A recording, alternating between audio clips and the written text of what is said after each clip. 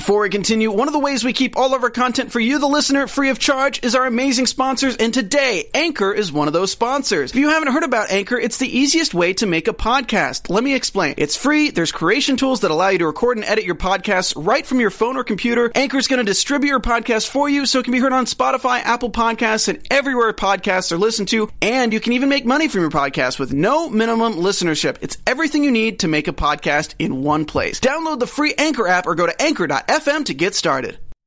You're tuning in to the online broadcast network, AfterBuzz TV. Over 20 million weekly downloads in over 150 countries, and your number one source for after-show entertainment.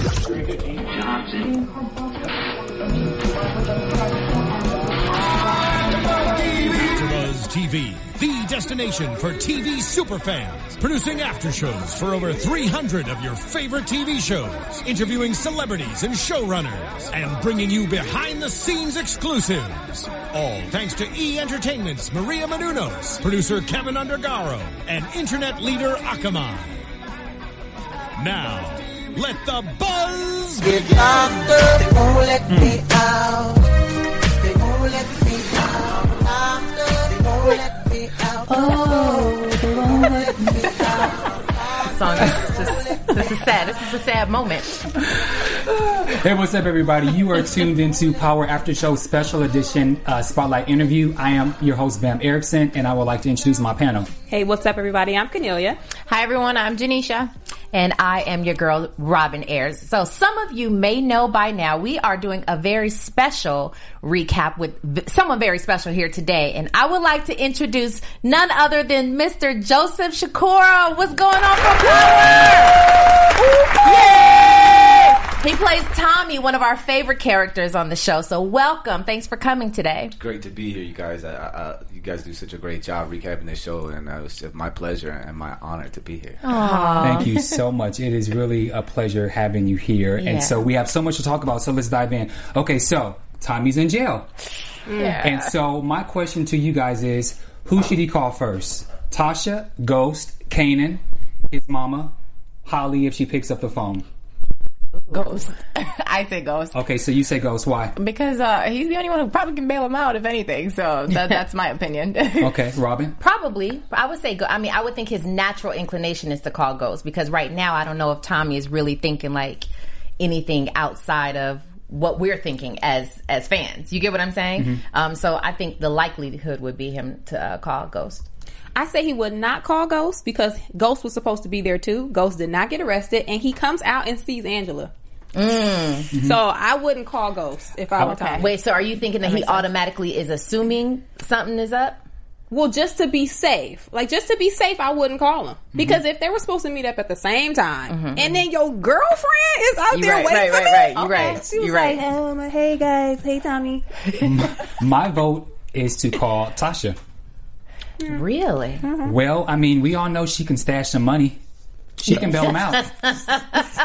She can bail him out, and I feel like Tommy's character can only really trust Tasha. He thinks he can trust Kanan, but it's really only Tasha. So I say call Tasha. Who do you think Tommy should call because he's in jail, and who do you think? Well, a couple of things. I mean, I think that in terms of Kanan, I think that we saw the at least the beginnings of him being like, Kanan's asking a lot of questions. Yeah. Mm-hmm. Maybe I should just hold back for a second. Things are not necessarily going the way that I thought that they would structurally go. Where's the variable? I think that people underestimate Tommy a lot because he is so loyal to his friends that he gives every possible opportunity for somebody to come back. I mean, he checked Ghost all last episode. Yeah. The whole time. Mm-hmm. Uh-huh. Yeah. And I think that part of that is him just having like, that's enough. I also, in terms of how the episode was set up, I think that if he called Ghost, I think that would put Tommy in a place of like, oh, Ghost set me up. And I don't think that Tommy goes there. I mean, we've kind of known him as his history is like, that's the last thing. Like, Ghost, nobody but Ghost. I mean, he even said like way earlier in the season, if I can't trust Ghost, then I don't know what. And he hasn't gotten to that breaking point yet. So I don't think he'd call Ghost. So I'm with Bam on the Tasha call. Agree. And then because she stashed money. Because she stashes money, and he's always said Tasha always took care of this part. I think she's very sectionalized. I mean, I think Tasha has, and this is all love to Naturi, but like I think that they have intentionally compartmentalized Tasha on what she's allowed to take care of in the business, because I think that I wants to be gang. I'm going to take care of this. I'll take care of that. And it's just like, slow down, baby. Take care of this and take care of that. Okay. All right. That's fair. Mm-hmm. Yeah.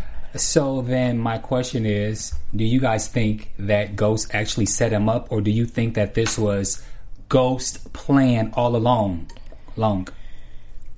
I think I wouldn't put it past him if he set him up. And the only reason I say that is because this episode, they simultaneously showed us that Kanan feels a certain way that Ghost, and he thinks Tommy set him up as well. So at the same time, you have that situation playing out like, yo, they set me up. And then you have Ghost basically looking out of the window at the whole scenario happening like he knew this was what was supposed to happen, like Tommy was the scapegoat.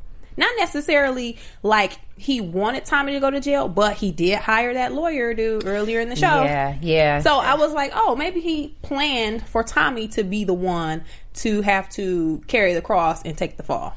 Okay, so you hit the nail on the head, I think, because I wouldn't necessarily even say he set him up, but I would say that he masterminded this entire thing. I think that it was like beautifully done. The fact that he went to the attorney early on, hired him or whatever. I mean, it was set up. That just told me, this last episode just said, Ghost is ahead of the game. Like, he's much smarter than what we're giving him credit for. I have to agree. I think that he keeps saying, I have this plan, and he's not letting everyone in on exactly what it is he's got going on. And of course, he's a mastermind in terms of getting all of this stuff together and keeping certain things to himself and pulling out those chess moves. So I think that it's all part of his plan, and I think Ghost knows what he's doing. He's going to handle it. That's what I think. Joseph, as a fan of the show, as Joseph, not you playing the character Tommy, what do you think? Do you think that I think Ghost is smart. I think you guys are like on it. I think that Tommy is getting looser and further away, which I think he proved when he cornered Ghost at the big stash house. And he's like, we're going to take care of this one way or another, blah, blah, blah. And you're going to do what I say. That means Tommy's pretty far away. So how do you keep somebody that's far away close? Put him somewhere that they can't get out of. You put him in a box. So I'm not even saying that Ghost necessarily did it at all.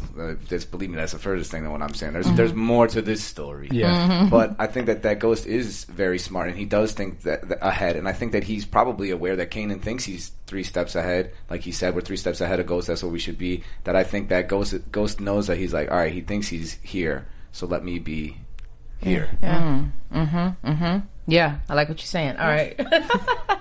Do you think this is the end of the drug business? No, I don't. It's just no. Yeah. Well, I have to ask this question because there's obviously a split.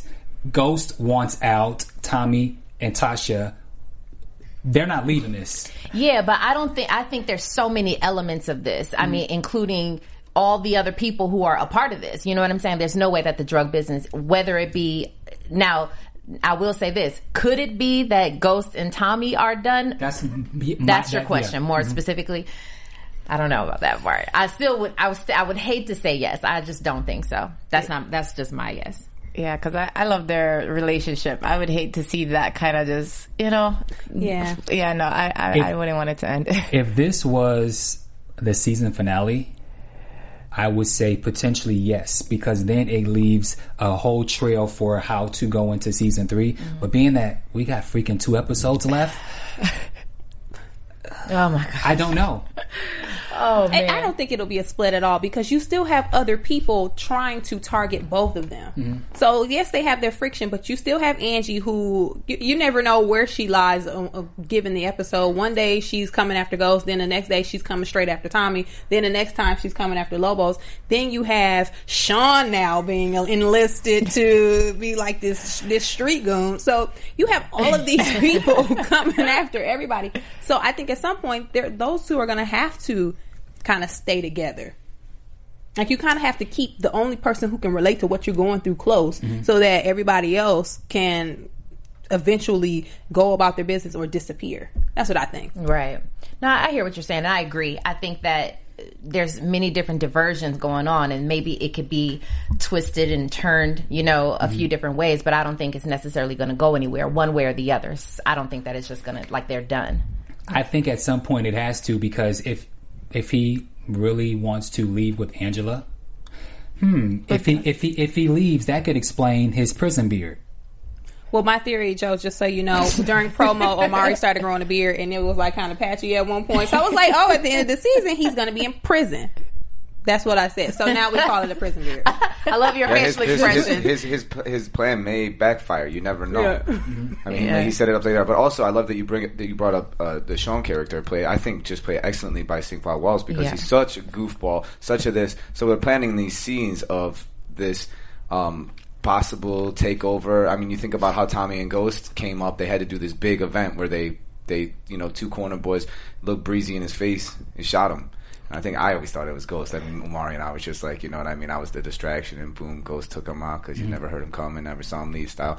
But I think that, Sean is going to have to prove himself. So who's Sean going to take out? That's going to be an interesting thing. Sean's dead to me. You don't like him? No, he wants to kill them every show. I always have to kill people off the show, and he's the one. He's dead. He's done by in season 2. He absolutely needs to die now. He needs to die. Oh, he's playing with fire. Listen, he's dead. Yeah, I said he was dead last week. Yeah, he's dead. And the fact. Anyway. Well, he really needs to. How about this? He really needs to step up and do something monumental. Yeah, Let's just say that. So, if with that in mind, maybe he's alive. I agree with you because he could do something. He could do something shocking that nobody's going to expect for a little bit of a takeover style thing. Because we're setting him up that he has to do something big. Yeah. He's got to prove himself now in the streets. There's no going back now. You know what I mean? Yeah. That's a one way street. I do get that, and I'll say this last thing, and then we'll move forward. Somebody big has to die, with the exception of with Tommy, Angela, Ghost, and Tasha. Somebody right below that has to die. I already know who it is. I do too. Now that Joe said that and you said what you said, I was like, oh, okay. I think I know who. Yeah. Who gotta it is. go. Who's toast. Right. Okay. But I want us to now all discuss what is you guys' favorite Tommy moment or scene. I'll go first. Okay, go ahead. So what was it? Episode 6 or episode 7? Getting you and Holly, Tommy and Holly. Oh, that was episode 6. Was it 6? Getting handcuffed. Yes, episode 6. End of it. Hands down. Written by Gary Lennon. Gary Lennon. Got to give you a shout out because that scene right there, y'all know I was bucking out on that scene. I was like, Tommy! I mean, because we all know because we've seen other projects and seen other movies and just different acting projects that you've done that you have skills. But to bring it into power like that on another level like that, to me, it was a matter of you using every emotion in that one scene. It definitely had to be a roller coaster, and it had to go from a place of loving and then also lusting, and then to that lust. That's that fine line between pleasure and pain, and then it went over the line and then went to murder. Yes, yeah, it was murder. Just such. Yeah, hey. She handcuffed me to the bed. That's not murder. Yeah. Yeah, so thank you for explaining that because that's what we felt too. Yeah, it was great. Speaking of skills, I think my favorite scene, I don't know exactly what episode it was, but I think it was when you were at the table. It was you, dinner table, you, Holly, Tasha, and Ghost, and he was rapping. That's 50. No, 50 wrote that. 50 wrote that. Oh yeah. I mean, yeah, and listen, I was almost trying to do my 50 imitation on that. Her breathtaking beauty had me gasping. Yeah. I was like, I love that people were tweeting me like, oh, that's cringeworthy. You want to stop that? I'm like, yo, I didn't write it. Now, I've seen you rap on other shows, on other interviews. Can you rap, or is that just... Can you rap? I'm not sure, Pam. I'm just asking, can you rap? Can you freestyle, or is that just... I will save it, man. It's not for AfterBuzz. Okay. He doesn't want to spit bars. I don't want to spit bars on AfterBuzz. I want to talk this show. Okay. My favorite scene was the moment when Joseph, a.k.a. Tommy, told Ghost that Angela was a fed. When Ghost went to the house, his mom's house, after him and his mom. Episode 1. Yep, after him and his mom got done doing coke and they were in there. Tommy had the gun and he was holding the gun to Ghost like, you stupid. How do you not know she's a fed? Anybody who's a lawyer for the government is a fed. What kind of lawyers you think? Right, my favorite scene, hands down. Yeah, that was good. That was a good scene. That's a great line. I have two, but there's something that you say almost every episode that I love because you say this word probably better than anybody. Anytime you say the word motherfucker. I love that. Motherfucker. That's one of my favorite words. You say that. I'm sorry. Tommy says motherfucker. I've heard a lot of people say that word, but nobody says motherfucker like Tommy. I got to give it to my dialect coach who's from the South Bronx, Bobby McMurray, this white Irish dude from the projects down on 135 in Liberty. Wow. And Bobby's always like, listen, when you curse, you gotta love that shit in your mouth, son. Motherfucker. Oh yeah, nice job. That's one of my favorite moments. And then another moment is anytime you're speaking with Ghost about Angela, because you do it in this way where you're almost kind of pouting like a baby because you kind of raise the pitch in your voice and you get so excited. For me, that's a very hilarious moment. Anytime when I was tripping and I had the hood on, Angela is way closer than you think, Ghost. And you smacked the wall. You were like, it's something. Yes, totally. Now let's. It was actually really good, that particular scene too, because I made note of your face. You know, like what I could have, but it was cold. I mean, that was real, right? It was cold and it was raining. The police actually stopped. The actual police stopped and thought that we were having a fight. That's what Lucy said. Really? Yeah. Oh, wow. Yeah, she did. She said that. Yeah. Okay, but that tells you how good you guys go in on that scene. You know what Omari I'm is like, it's like somebody said that it's like it's cream. It's like, you know, that kid is butter, man. It's like he is so present acting. That not every actor is this, and I'm not anybody's process, but Omari's process is very fun for me because I'm that way. I change it up every take, and Omari, if you breathe differently, he responds differently. Wow, so that's good. He's really a great listener. I would definitely say that you guys your chemistry is like amazing. Like you guys just you feed off each other. So and we have a very, very deep mutual respect for each other. Yeah, I'm curious because all of you are so accomplished in you know your careers now and do very well by yourselves, you know. Yeah, I mean y'all good, you know what I'm saying? But do you oftentimes, maybe now, not that it's we're so far into season 2, but maybe when you first began, did you have to pull each other, you know, like did you get into each other's role a little bit? Like, you know, you know how some actors talk about helping each other play the role, helping each other figure out what this scene is. Do you have to get into that space? I've been in this business for 25 years. I don't help anybody with anything because people, you start that as I'd never ever. If somebody asks me for help, hey, Joe, can you go over something with me? Or what do you think about this?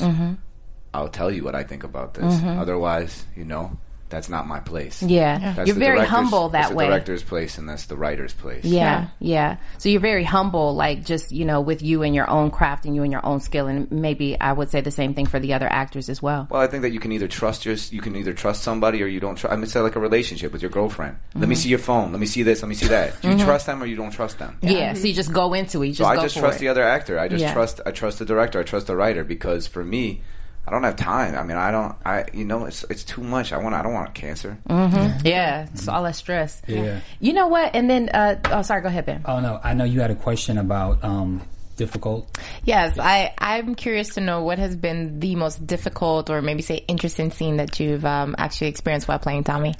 But let me tell you, those sex scenes are a little something.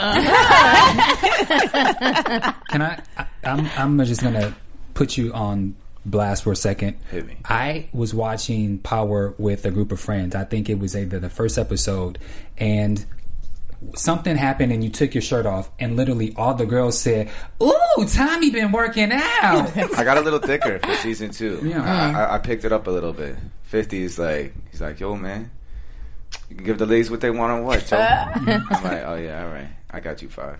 And you did that because did you know that you were going to have to do more sex scenes, or did... Courtney doesn't tell us much about... I mean, we get an overview, but she doesn't get into specifics of, like, this is going to be a sex scene, this is going to be whatever. And so I just, you know... I mean, actually, believe it or not, I was actually in... By the end of season 1, I'll show you pictures afterwards. I was... Forget about it.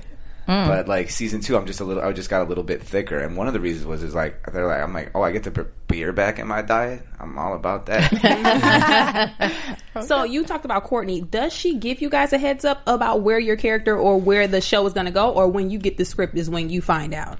No, we get a bit of an overview of the season and your arc. I think that she's she's very, very smart, and it's her show. So I don't question her motives, and I don't question her process. I trust her completely. She's our boss, but she's our mama.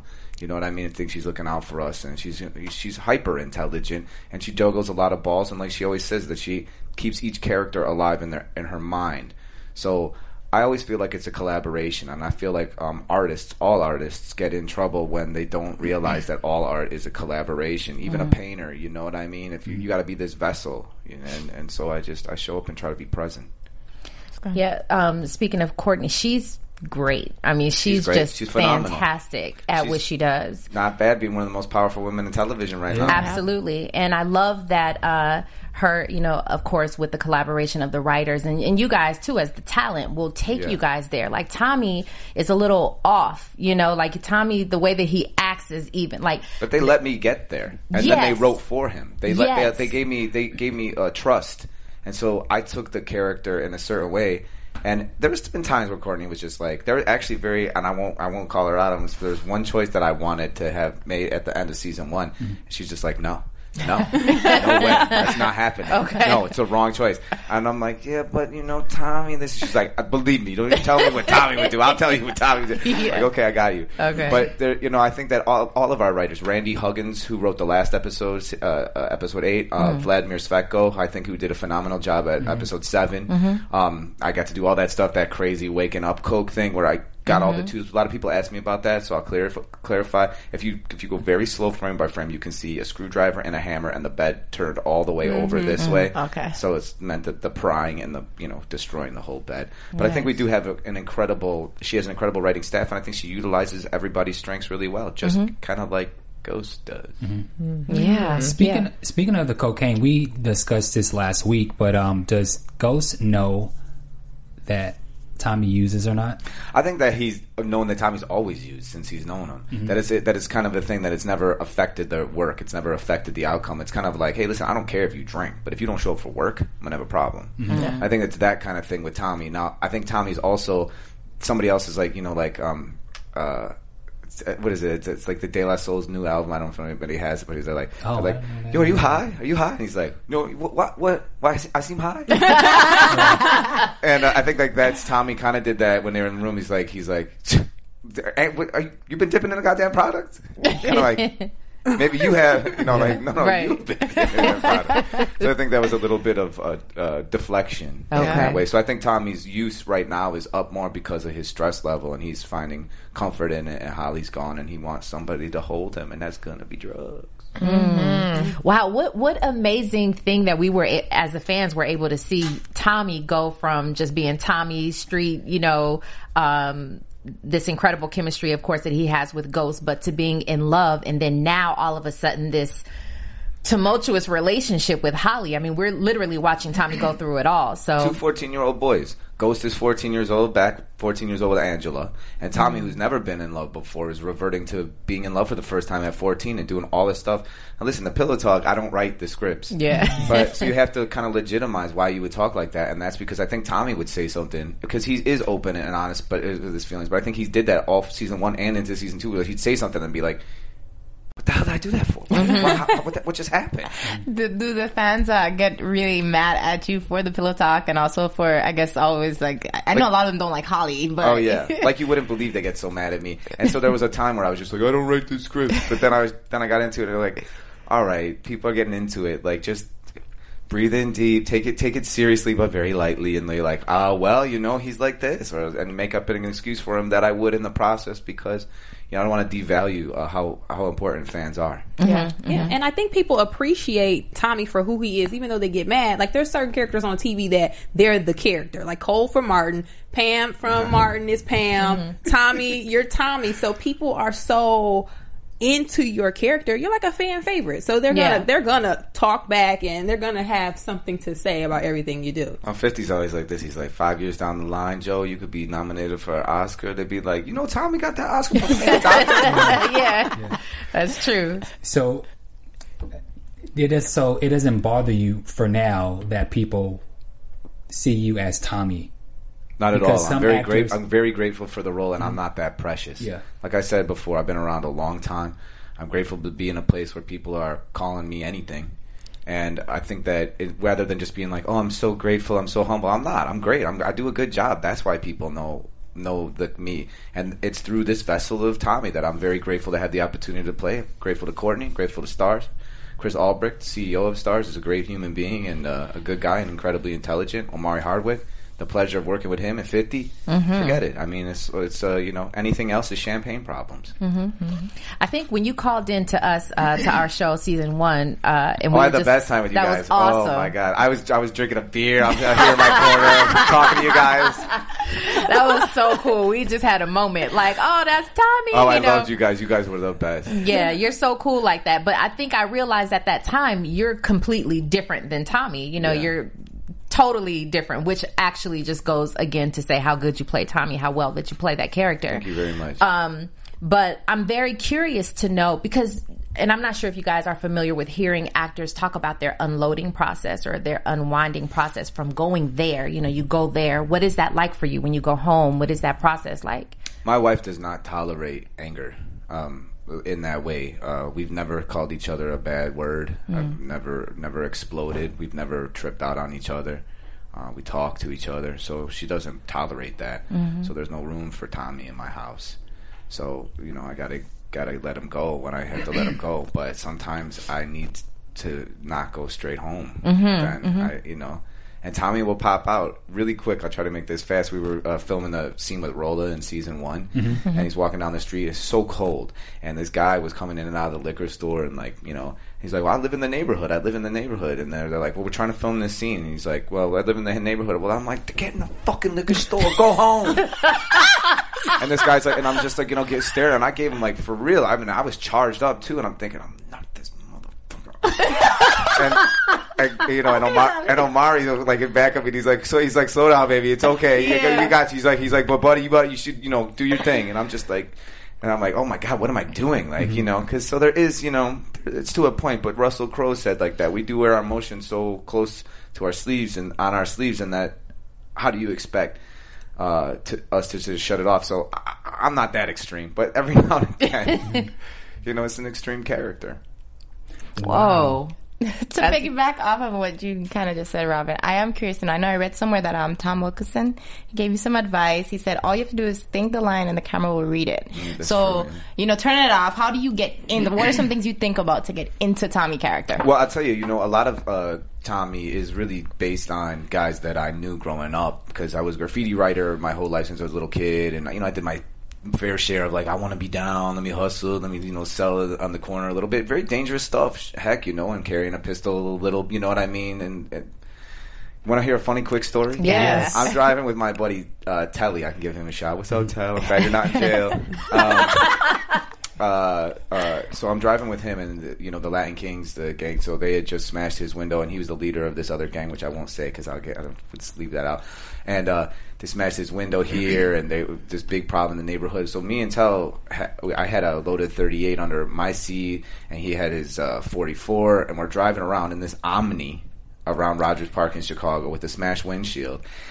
And the police are passing. We're getting hot because they know who everybody is, and we're going down. He's jumping out with loaded gun at these guys hanging out in the corner, the King's Corner boys on these different corners. I won't get into it too much, but anyway, we're going, and my heart is starting to beat too fast. And granted, we had just gotten shot at 3 weeks ago. Wow. In this little turtle alley over here, and I was like, "This is too crazy. And I said, "Tell." I don't care, man. Listen, man, I'm out of here. It's you got to let me off, man. I'm not good anymore. My nerves are rattled. I'm not even going to be good for you. I got to get out. He's like, you got to get out, Joe? I was like, yeah, Tell, I'm done. He's like, all right. He pulled over. I started walking out of the car. He peels out. And I was like, what the fuck? He goes, sorry, Joe Misery loves company. No! Telly, come on! How old were you? Probably 17, 18. Wow. Whoa. Telly was gully with that. So, okay, now... You did your first acting gig was in 1987 with Roomies that starred Corey Haim and Burt Young from Rocky. How old were you when you did that? That's actually a misprint on IMDb. That is? Yeah. Okay. 87, I was 8.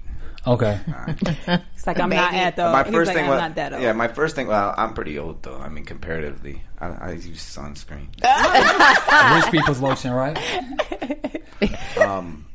Yeah, so my first thing was I did a play called The Little Prince in the far suburbs of Chicago, which was a big toll on my mother getting me there. And then I did a couple of commercials. I did that commercial with Michael Jordan. Yeah. Funny one. And so I did some of that, but then in high school, it was kind of like, I wanted to get into more mischief. You don't have time when you're writing graffiti. It's like all your friends are only graffiti writers. It's a full-time job getting that stuff up on stuff. So then I got back into it kind of a little bit towards the end of high school when I was boxing. I boxed for a long time too. And then in college, I went to college for it. I got kicked out of the first college I went to, and then graduated from Columbia College, Chicago. And then at Columbia College is kind of when I started acting. It's when you really decided that, okay. So I know that you said on another interview that you watched Kids Incorporated? Kids Incorporated. That's what I asked my mother. I said, can I be an actor, Mom? So Fergie was on that, right? Fergie was on that. I met Fergie. Did you? Yeah, ages and ages ago at a fashion show in Beverly Hills. That's dope. She'd never remember. Is she cool? She seemed super sweet to Nice. me. She shook my hand, looked me in the eye. That's all I could ask for. Yeah. I can see you on Kids Incorporated. I know, I can't right? tell. ID. Exactly, yes. I can totally see it. That's great. But you had a certain image in your mind, right? When you saw these kids and they were living it up and they were having fun and all that. Rocking and rolling and acting. I'm like, this is the life. That's it. So you pursued it, and do you consider yourself there now? Are you experiencing what you saw back then? Yeah, probably I'm at that level, that. Look at them though. Boom. Yeah. At least Fergie. But yeah, something about it. But it took me a long, long time. A lot of heartache. A lot of, the neighborhood I grew up in was, was nice, lower middle class, but cops and firemen, city workers. But I got a lot of flack for being an actor. With everything you think about it, people questioning masculinity, people trying to get in fights with you, which is why I started boxing. I was tired of getting beat up. And also, it was difficult because then this group is doing this. These kids are all taking the fireman's test. These kids are all being policemen. These kids are all going into the unions, and I'm, trying to be an actor. And the looks I would get. I moved out to New York, Los Angeles, and you'd come back and I didn't have anything, unemployment, and I'm trying. I'm doing theater, barely supporting myself, and people really feeling bad for you and feeling that. Or like when I was in LA, LA killed me. I couldn't be another number. I couldn't do it anymore. I had to escape LA, and it was really a tough life. I wouldn't wish this on anybody if you don't have that calling. But I always say that little thing in interviews. Oftentimes I say I'm part of an ancient tribe. Yeah, I'm a storyteller. I put myself over. Was there a point where you kind of gave up and had to come back to it, realizing that this was your calling, or did you continue? I never gave up. I wish I wanted to give up. I wanted to give up every week. Sometimes I would have tears in my eyes going, whatever you are, creator spirit, why do you want me to do this? Anything but this. It's too hard. I'm tired of being judged. Wow. That word. Yeah. You familiar? I mean, when you go to auditions and castings, you feel like you're being judged all the time. And look at you. Look how gorgeous you are. Thank you. Unbelievable. I'm nervous even being in the same room. And look at that. So it's not easy business. Yeah. Speaking of being judged, you were in an episode of Grey's Anatomy that is very memorable because you were a man who was pregnant. Right. Pregnant. What was it like to go through that experience, to have on the belt? Yeah, they had a whole the suit. Exactly, they made basically a big shirt. Yeah. And it was this big pregnant belly. It was pretty fun, actually. It was the first of the times where the television, it was kind of the beginning of the golden age of television, where everything was secret. Our boy, don't fuck with our script. We're not even going to give you the real size. So when I auditioned for that, I said, well, I know it sounds crazy, but I'm a duck. So you just had to be, and they're like, so it was really, the line was that, it sounds crazy, but I'm pregnant. So they changed it to this. Let's see what he does with this. It was just fine. It was fun. I really shite-downed it up. I think I put on my big, I'm just pregnant. So it was fun. It was a fun role. The pregnant guy was a teratoma. Yeah. I remember that episode. Yeah, I mean, that was probably one of the most memorable episodes on Grey's Anatomy is, because they have such crazy storylines, and that was one where, a man really thought he was pregnant. So just to even have to go through what women go through. It was fun doing all the research on it, figuring out what a teratoma was, and it mostly develops in women. It's like hair, it usually develops in the vaginal tract, and it's like hair and hair and teeth, and extra muscle tissue, and it's kind of like an extra twin that never. And then the whatchamacallit, the cells kind of get turned on, and so they start developing into this crazy mass that is kind of alive. It comes up. It's kind of a cancer because it goes like this. But your body, if you took a pregnancy test, because the cells are multiplying like that, it gives you the same result. That's I still remember that stuff. Okay, I was Shane Herman. That's what research should do. You know, you stick with that. Yeah. Plus, also, here's one quick thing too about Tommy. The research for Tommy. I also did a lot of research on Dutch Schultz because Arthur Fleischheimer. One of the reasons is because I was like, "Oh, this ain't real. Bosses never did this." I'm like, "Well, you know what? They used to." Because Dutch Schultz held down all of the Bronx, parts of Harlem, and he had his own hit list. He took care of, they have the Murder Inc., Albert Anastasia, Luciano's crew and stuff. And listen, Dutch didn't want any problems with Luciano, but like when it was time to take somebody out, Dutch just rolled up on him. And everybody was scared of Dutch. He's a happy, good time guy. He was the beer baron, loved his beer, loved everything being happy. But at the drop of a dime, people are always like this around Dutch. Yeah, Dutch, okay. Because he could be like that, and then if anything got him mad, and he would kill somebody. Which got him in trouble with the five families after Luciano set it up, because they're just like, Dutch, you can't. So that was with Tommy all the time. You can't just hit him, Tommy. right, yeah. Take care of the problem. Wow. So Dutch. where does Joe want to see Tommy go? Because we've seen him in Love. We've seen him as a friend. We've seen him as a business partner. Where would you like to see the character go, or what else is there for Tommy to tackle that we haven't seen? I think Tommy becoming aware of his untapped potential. I think that we're starting to see Tommy do all these things because he's been forced into these situations, and then in retrospect been like, oh, I'm pretty good at this. And it all started with Ghost making him do that meeting when I brought Sean to it. And I listened, and then we got in that fight, and I said, yeah, but you weren't there. I made this happen. I made that call because you weren't there.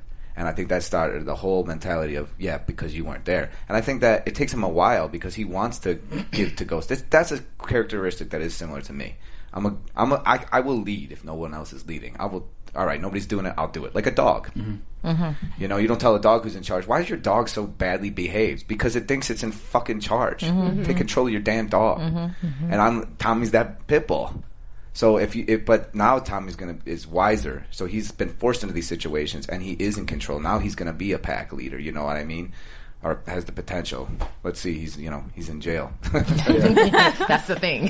One thing that I like about Ghost and Tommy's relationship, and I've said this several times on the show, is I like the fact how sometimes you guys as characters will make decisions behind each other's back, or when the other isn't present, and you may get upset for a moment, and then you guys just talk it out. Up until last night's episode where things kind of changed, but prior to last night's episode, there was always this clear understanding that if you do something, Ghost may get mad, but you explain it to him. Agreed. Hug it out. But there hasn't been that opportunity for that to happen yet, so we don't know if it's going to happen or not happen. You're right that last night's episode was very significant, and it's an opportunity for all of these characters to step up, and I think we're really going to see who has Tommy's back for real. Coming up. Tasha. Yeah, because she's like a sister to Tommy. So yeah, we'll see how that unfolds. Plus, what they have in common is that they've been bowled over by Jamie. Wow. It's just so much. There's so much. Courtney can't back bow. Oh yes, Courtney. Just wow. Come to us, Courtney. Come sit with us. Because it's so much. I mean, and it's so, to me, in my opinion, extreme from season 1. It's just gone to so many different places. So every single week, the fans, like, they're just constantly writing you guys. They're writing us because we get to speak, as the voice for the fans, sort of, so it's, you guys are the really best. You're my favorite outlet. I really do. I love watching your videos. Thank you. But they mastered this slow roll. I mean, what a risk to take in season 1. And I think 50 put it, like, not to mention there's another show out there that's Power's often compared to, or there's compared to Power. And we did that, like, one of their episodes in a whole season. So now you know these characters. You are invested in these people. You know these decisions. So now in season 2, we can go all over the place. And it makes sense because you know these people. Is there going to be a big gap in between the time frame of season 2 and season 3? Or you don't know? Okay. Okay. I go see the writers tomorrow. Okay. Well, we can't wait, man. This is my show. Every week before we start here, we're like, man, this is the show. Do you guys know how big of an impact this show is having? Or is it just like you guys are like just riding the wave? I don't know about us guys. What I'm doing, I mean, I don't want to just speak. I just want to speak for anybody else. I think it's having an impact in a lot of different ways. I think socially conscious wise, I mean, a big thing is that I feel like you have to see this person in this position now. You have to see black guy number one, who's obviously the most intelligent guy and who's the guy in the business suit, and you have to see the white guy in a different way. And I think that's important for America. Mm-hmm. I think that we need to start seeing different colors in different capacities. I think. Yeah. But even over that, in terms of entertainment value, yeah, it's great. It's entertaining, and it's really well structured and really well done. So I think it covers a lot of different grounds in a lot of different ways. So I'm just excited to be part of it. I really am. And not only is it entertaining, but there's a lot of realistic aspects to it. Very, yeah. People from the street can understand it. People who are not so familiar with the street can understand the business side of it, and then understand the street aspect of it just by watching the show. Omari said a lot of politicians actually come up to him, and a lot of big business CEO type people, and they love talking about the kind of CEO aspect of him, you know, whatever, all the business aspect. I just love that, and then people always want to come up to me and but you ain't about that life. I'm like, you don't know me. Yeah. Speaking of which, I mean, you did touch on it a little bit about, you know, where you're from. Would you say that your environment in Chicago basically prepared you for this role? I think that it would be. I think that one of the things that why the fans love Tommy, I think there's something very genuine. And I'm not saying, like, listen, I never moved crazy weight, I never did this, but I spent some time in the streets, and I think that some of that translates. And I think that you'd have a hard time finding somebody else that would. He's not saying it can't be done, but like, you know, that you're just, I think after a while, I think that it would get stale if somebody couldn't produce something that's just natural, that actually breathes. It's real. So I'm very lucky. But you had an opportunity to go into the city with 50, right? And not into the city, out of the city. It's out Queens. of the city. Yeah. Oh, in the Queens. In the Queens. We hung out in Queens. I mean, I hang out with 50 in the city with me and Owen and Five and, you know, a little bit at his place, but he took us back to the neighborhood. Oh, okay. Yeah, we hung out in South Jamaica on the block. Oh, wow. And what did you see there? I mean, you know. Was that research? Just the block. Yeah, I mean, we just hung out. But are people expecting you to be Tommy? Like, when they see you, are they expecting, like, yo, what up? Like, do they approach you like that? And you're just like, hello? You know what? I think that people are a little tentative when they first meet me, when they're fans. They're like, even like guys who you could, you know, have that thug look, they're like, oh, yo, what's up, my man? What's up, man? You know, like a little bit, like they're giving a little bit of love in that way. Yeah. And then I'm usually just me, and I'm like, hey, what's up, buddy? What's going on there? They're just like, oh, well, you know, you know. And then it's like, it's funny. You can see the body language change a little bit. It's like, oh, I ain't scared of this guy no more. It's like, good, you shouldn't be. It's, you know, I'm an actor. Yeah. Do your thing. Is there anything that you can give us without getting in trouble from Courtney? Is there any insight, any details, just something that you can give us that we can expect from these next 2 episodes before the finale? I think that, without giving anything away, I think that people have already said their real intentions. And if we listened closely, we get them. I think that people... one of my favorite things is in the Boxer, the Paul Simon song, that man hears what he wants to hear and disregards the rest. I think Power fans hear what they want to hear and disregard the rest because of where their loyalties lie. And I think that every character's actually said their true intentions already. That's good. Yeah. Okay. Well said. Are you watching every week along with us? I tweet. You live tweet? Yeah. Oh, okay. So you watch it, but you're watching it in order to respond to the fans? Yeah. I mean, I haven't seen any of them. It's my first time watching them too. Okay. And sometimes if I'm with a crowd or something, I'll go back and watch it again myself because I like this show. Yeah. Good job. It's intense. Yeah. Because I'm wondering, like, if you ever look at it from, like, because for us even, we have to come in, Bam and I, we had a conversation that we'll watch it once just to watch it, and then we watch it again to break it down. You know what I'm saying? And I wonder if it's similar for you. I don't. I mean, I had to watch the threesome scene again because I was laughing too hard at first. Was that your first scene that you had to go naked? Oh, like buck? Yeah. Yeah. Was that uncomfortable? No, those girls were having a blast. They really were. They were having a blast, and they were really comfortable, and they made me comfortable because, of course, I'm just like, ooh, boy. It's just like in real life. It's not about the man. It's about the woman. And if she's not having a good time, nobody's having a good time. And those girls were down. Yeah. But even on the show, was this your first time being naked? On the show? On television? On television? Yeah. Mm-hmm. Okay. I've been naked on stage because I was like, no, there's no pictures. Nobody's got... Oh, okay. There and gone. Yeah. Because Lucy made a great point when she was here, and she said that when she was naked, she didn't have anything to pull from to be Holly. So it was difficult not necessarily difficult. She had to just find herself as Holly, because usually when she puts on the clothes, then she could kind of get into character. But if you're just vulnerable in all of your, nature, then it's like where do you find that? Or is it different for a man? I don't know about a man. Or for you? No, I mean Tommy was right here in a little place in my heart. Okay, so yeah, that's where I came from. And Lucy's a very, very, very fine actor and a really sweet person. So very different. Really quickly, just you and Holly's relationship, I find so real, because 1 minute you guys can hate each other, and then the next you're making love. The way you talk to her, I think we had a discussion where you thought it's a little weird because I think you even called her a bitch to her face, like, you my bitch or something. Bitch from my bitch. Yeah.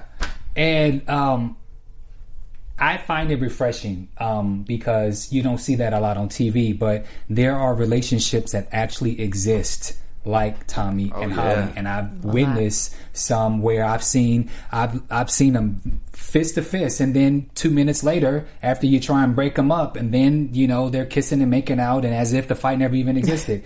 That's I won't call it ghetto love, but it's real. It exists, and I like the dynamic that the two of you guys have together. Yeah. Because she's definitely a wonderful scene partner. I respect her immensely. Yeah, especially because of who the characters are, though. That's what makes it so interesting, just because they are so extreme. Both Holly and Tommy are just so extreme, so it makes for great television. So I agree, Bam. Speaking of TV, you are doing the show called The Player with Wesley Snipes on NBC. You are Philip Winchester. Yes. Wonderful actor. The pilot of that looks really, really great. Can you tell us a little bit about your character? Yeah, my character was in the Special Forces with Philip's character, Alex Kane. And my guy's name is Dominic McCall, and he was a Special Forces guy who came back after serving and really didn't know his place back in society. Kind of was just antsy for more action, and he acts out on it. I don't want to give anything away on that. Okay, yeah. We're going to be safe right there. And when can we, what episode will that be? Episode 1. Okay. Oh, good. Oh, nice. And then you also are in the Underground. Underground, yeah. Underground on WGN America. I'll be in a couple episodes of that. Really, really an important show about the Underground Railroad. It's just Anthony Hemingway, who directed our first 2 episodes, also directed the first 4 episodes of that. Really, really well written. Misha and Joe on that show are just smart, great people, and they gave me a real fun character who's, it's a small role, but it's Anthony just was like, can you do this? Because Anthony just believes in my ability to be able to transform into these different characters. So I transformed. I mean, I got a half a fake wooden leg, and wow, yeah. When can we see that? You know what? I'm not sure. They don't tell me any of these things. Okay. All right. Well, we'll be on the lookout for it. Yeah. Although you are a very versatile actor, are you worried that because the Tommy has become such a phenomenal character, are you worried that your career may not elevate and that you'll become typecast because of this character, Tommy? I wouldn't mind being typecast with the character Tommy because I have the faith that I get to the free throw line. I got to the free throw line. Tommy, the character Tommy, the show Power, has put me to the free throw line. All I got to do is sink those shots, and I got faith. I'm not Shaquille O'Neal. I love that. I love that. Yeah. Such an incredible answer. Okay, well, we have to wrap up, but I do have a question. I guess it's more of a statement. I've seen you in other things that I had no idea that was you because you did so well, like Safe. I watched that movie and I didn't know that you had a Russian accent there. Vasily. I can't remember the last name. I don't remember. That was my wife's father's name when we were just starting dating, and she's like, "What are you doing?" I said, "Oh, this movie in Philly and here in New York." And it was Vasily Dashevsky. Dashevsky. Yeah. And she said, "What's the character?" I said, "Oh, it's a silly Russian name, Vasily." She goes, "Oh, that's my dad." You're like, well, I didn't really mean it like that. I mean, not silly. Silly as a really tough, hard Russian name. Yeah. But great job there. You also played in The Reacher. Jack Reacher. Jack Reacher, yeah. That I also saw. Mm-hmm. So, I mean, just familiar with your work, and I guess I'm more of a fan than I even knew from Power. So. And can I actually just throw out some of the credits? Because you've been in a lot of stuff. You were in True Detective, The Good Wife, Jack Reacher, Save, Boardwalk Empire, Criminal Minds, ER, NYPD Blue, CSI New York, Third Watch. I mean, brother, CSI Miami too. You working? You've been working. Yeah, I think this is my 40th show right now that I'm doing. Wow. Quick question. 25 years in the game, all of these credits, you know, I'm sure there are a lot of young actors looking up to you. What would you say has given you the staying power, and what advice would you give to young actors? That everybody is full of it in this thing. That anybody who says they know anything about our industry, in the entertainment industry, is suggestions. Whatever your heart is telling you is the truth. I didn't really learn that until I started having faith in myself again, because this industry had beaten me up for so long that I could only manage the guest star thing. I was not full. My spirit was not full, you know? And then really and truly, not to be too crazy Christian about it, but then when you give yourself over, it's just like, yeah, listen, Jesus is going to handle this for me. And you take that pressure off of yourself. Things do start happening because you're able to fill up all of that space that you had with this negativity. That's open space for confidence, positivity, faith in yourself. So when Cary Fukunaga, when I didn't audition for True Detective, I auditioned for Charlie Langley on that. I auditioned for True Detective, but I auditioned for Charlie Lang, and they gave me Ginger because they believed in my ability. And I was just like, well, they believe in me, I believe in me. And in Scorsese, just like when I was doing Boardwalk, you know, I was just like, is this okay, Marty? He's like, you don't have to ask me. Everything you're doing is great. Wow. Just you do whatever you want. You are this guy. And just having these people have faith in me helped me be like, yeah. And so by the time I came to Tommy, I was just trying stuff. Hey, this is fun again, man. This is fun. And everybody, this should be structured, and we have this time. And you're like, yeah, but my job is to create and to have fun. So, and I think that fun translates. That's awesome. Well, you look like you're having an amazing time with it, too. I am. Yeah, that's a blessing. That's beautiful to even feel. So, amen. Yeah. Amen. Let everyone know where you could be found on all social media. All social media is Joseph Sikora 4. That's JOSEPHSIKORA, the number 4. That's my Twitters and my Instagram. And then on Facebook, don't get in touch with me. I don't want your friends requests. I just got it's like that's my personal page, and I just got to start deleting people. But I'm always like, I don't really know this person. Why did I accept that friend request? Do what you got to do, man. I know. It's too You should hard keep for me. something for yourself. I know, but I like people so much. Yeah. I try to answer every single person back. I get all those direct messages on the IG, and if the picture isn't inappropriate, I always get back to people. I'm just like, oh, it's okay. All right. Hey, thank you so much. And I'm like, why are you DMing me a black screen? Like, yeah, you got to be careful. Because because of people. I don't care. I'm not. That's fine. I don't mind any of that stuff because I keep it on the level. I'm not about. My wife can have it. She can see anything. That's awesome. Shout out to your wife. You know, she's cool, calm, and collected. And she's Russian, so she'll kill me in my sleep. Very, very cool. Before we wrap, let everyone know where you guys can be found on social media. Well, you guys can find me on Instagram and Twitter at Janisha_Miss VI. And you can find me on all social media at Robin Ayers, or my website, it's robinayers.com. You can find me on Twitter, Instagram, and Facebook at Cornelia. And you can find me on all social media at Bam Erickson. We want to thank you guys for this special edition here of Power with the Spotlight interview on a friend of mine, Mr. Joseph Sikora. Friend of ours. Thank you so much. It's been a pleasure. Good luck to you. We wish you the best for season 3, and you have a long career ahead of you because your body of work so far has been amazing, and what's to come after is going to go beyond that. So thank you so much, and please come back again. Thank you. I will. All right. And thank you guys for watching. Catch us tomorrow night as we recap the actual episode of episode 8. From executive producers Maria Menounos, Kevin Undergaro, Phil Svitek, and the entire AfterBuzz TV staff, we would like to thank you for listening to the AfterBuzz TV network. To watch or listen to other after shows and post comments or questions, be sure to visit AfterBuzzTV.com. I'm Sir Richard Wentworth, and this has been a presentation of AfterBuzz TV. Buzz you later. The views expressed herein are those of the hosts only and do not necessarily reflect the views of AfterBuzz TV or its owners or principals.